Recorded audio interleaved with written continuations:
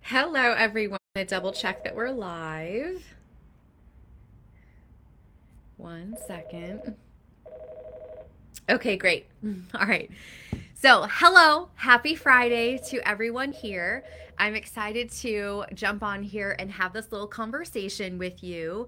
January was a big month, and something that was so crazy to me that I even just realized a few moments ago is I kind of hit this little crisis point where I started to think to myself, if someone had told me that it was going to take 2 years to go from being 20 pounds overweight into 20 pounds less and being able to track macros and have a muscular body, would I have started that day one if somebody told me it was going to take 2 years?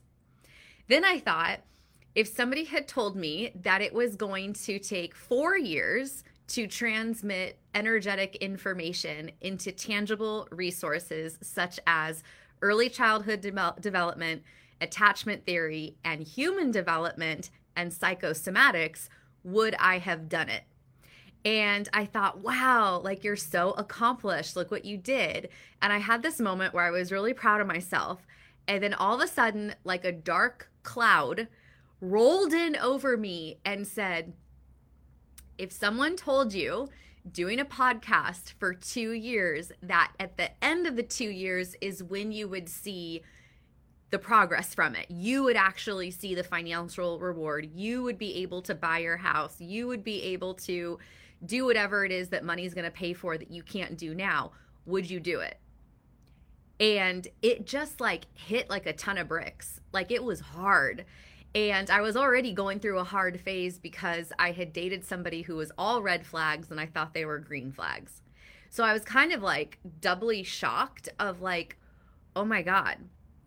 So at the end of the day, the end of the story is that the things that we're doing for external validation, for the accomplishment, has something to do with the inner child split of needing to achieve in order to not feel good enough.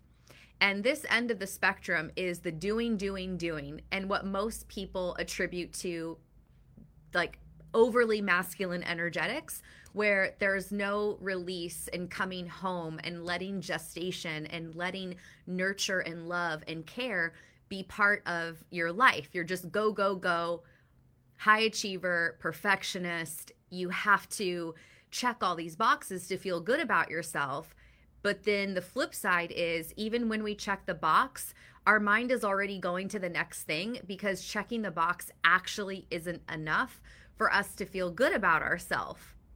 So we're like constantly on this hamster wheel.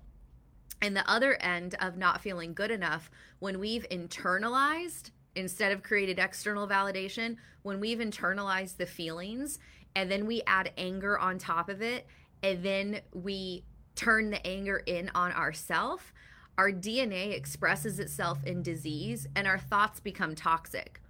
And that constant molecular environment of molecules of emotion that are negative are constantly causing the DNA to express itself in dis-ease.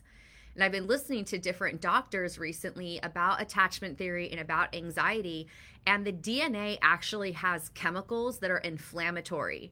And I was like, oh, like there's actually a definition to how the DNA is expressing itself in dis-ease. There are actual chemicals that are secreting that are causing the inflammation in the body. So I wanted to share that with you because this last month of January has been so challenging because my body's kind of been a wreck since November, since I started dating, trying to figure that out, trying to put out the content for the podcast, editing, figuring out my setup with my physical body to be doing these long hours of editing. It's been a lot. And I recalibrated and I'm in the integration process of another aspect of my inner child. And it's been really incredible because part of the integration was having a pretty deep conversation with my brother and my mom. Excuse me. So it's like, whoa, my inner child like got to come out and express herself and be heard, be validated, be respected. And that was huge because it was a part of my existence that has been suppressed. And what's happening on the flip side is I'm having less social anxiety. So I forced myself to go to a sound bath healing last Friday. I scheduled it, that I was feeling really nervous about it. And then I felt so much better after. And I'm like, oh, I have 4.5 more hours until I get to see my friend. Where in the past, I'm like, oh my God, it's 4 more hours. Am I going to be able to get everything done? So the outcomes have been very tangible in my body with this inner child integration that I've come to, and I feel like I'm going to be able to let go of some of the achieving mentality. And this achieving mentality goes into our diet and exercise, because we put so much pressure on the diet, on whatever strategy we're doing, so much pressure on the scale, so much pressure if we're, checking the boxes, if we're in a challenge or something, so much pressure on the outcome of that dream body that it just like snuffs our light. It takes us out. It causes exhaustion, fatigue. The mental overload causes us to reach for food to feel better and get some sort of relief. And so I want you to really think about these things of like, where do you go to the extreme of achievement, and where do you go to the extreme of totally disconnected, numbing out, and feeling terrible emotionally, mentally, or actually physically in your body? Because these end of the spectrum of filling the void of not enough with overactivity on the external, and like your autoimmune system is doing crazy stuff to your body when you get that sick, and getting that sick from the thoughts and the disconnection that we have from ourself. Like our mind body has to be connected if it's going to function properly. And the disconnection comes from those early childhood events where something terrible happens to us, or we have a terrible feeling. And in our little child mind, we think that feeling or that bad thing happened as our fault. So then we go up into our mind, we try to strategize, how can I prevent this from happening again? And the deeper it hurts and the more meaning we give it, the more it gets suppresses through the mind. So you can think of it like this. The thing happens, you're 7 years old, you feel bad. That's in the front of your brain. You know it, right? But now it's, how do I prevent this from happening again? So it goes in the subconscious mind where there's patterns. So what do I need to do? How do I need to behave to make sure this doesn't happen again? We can repress it even further into the unconscious mind, where we have internalized it so much as we are this feeling. We are bad because of this feeling. And then we make that our identity. So whatever bad feeling, sad, now you identify as sad, and then you feel bad and judge yourself for being sad. Then you might get angry for being sad. Then you might blame someone for making you sad. Then you might feel so terrible about who you are because you're sad. And when it gets into that level, that's when it really starts to affect your body in a negative way. And so the more we can reconnect with these ends of the spectrum, where am I overachieving to make up for this feeling? And where is my body getting sick and run down because of this feeling? That's going to help us merge those two ends and create this union within our mind and body. So I want to share with you part of how you can do this month on the podcast. So the intention for the podcast is that, and the podcast community, is that the 2 episodes a week that I'm putting out, you would listen to. You would try to work some of the concepts into your life, and then you would come to the community call and be like, okay, the thing that you said on episode such and such, I did that. I had this feeling feel better. I had this result. I didn't reach for my refrigerator at 10 o'clock at night. I got a cup of tea instead. Totally worked. Now I'm wondering, what's the next step? Or how do I apply this to when the donuts come into the office and I can't not eat just one, I have to eat 3. So we can have a conversation of like, how do these energetic principles that I have come to do for myself, how can they help you keep evolving? So that's my intention for everyone here. And so I want to share with you what I'm going to be talking about in February.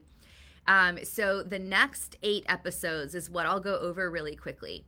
Then I'm behind. I took a week off of recording because I was on my cycle and I wanted to take some time to integrate the healing that I had around my inner child. So I pressed pause on the podcast. And so the next episode is awake, and I'm going to be talking about what it's like to have the awareness that beyond the matrix, beyond what the world has spelled out for us, the narrative that is the world structures. The Bible says, be in the world, not of it. So the world is a completely separate system that causes us to think, feel, and behave to whatever the world standard is at that time. And we're splitting right now the energy. We're in a new energy. We're in the age of Aquarius. We're no longer in the age of Pisces. Astrophysicists have said that we have synchronized frequencies from other parts of the solar system every 5,000 years. We're in one. But we're also in a mega cycle because of how our universe has moved around the galactic center. That's like a 25,000 year cycle. So we're in a big, big energetic cycle. And what that means is what was old, just like when the lights turn on with your own healing, what was old can no longer exist. And usually the old things try to maintain their power and control. So that's why we're seeing so much craziness within society right now. So we're going to talk about awake. I'm going to talk about attachment theory and self-love, and how you can really look at attachment theory as a way for you to connect your mind body so that the habit change for your health and your aesthetic can become easier.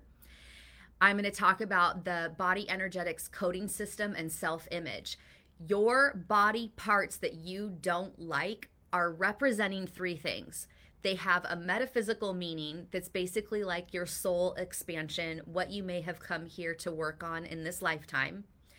They represent your memories, and they represent the meanings you have made about yourself because of your feelings. So when we look at the body parts and we break down the meanings of these body parts, then we can actually kind of have this entrance into connecting our mind body. And as someone who has really, really, really repressed the inner child, this was a way for me to give language to how I was feeling in my body, because I was so disconnected. I actually didn't have words to describe how bad I felt. So this is really, really helpful. Especially if you're super disconnected like I was. The rule of three. This is so fascinating. For me, in a broken home, family scares the shit out of me. I'm uncomfortable around family. I'm uncomfortable around the idea of family. It is what it is. I've been working on it. When I got the belief system that we are our own inner holy family, that we have a divine father of our mind, a divine mother of our heart, and that we are the child, we are the one that gets to take those thoughts and feelings and create something, I was like, oh my God, of course I relate to this as a Trinity. So this is part of my family healing. And those three parts of the Trinity carry over into the laws of manifestation, into the quantum physics of subatomic particles.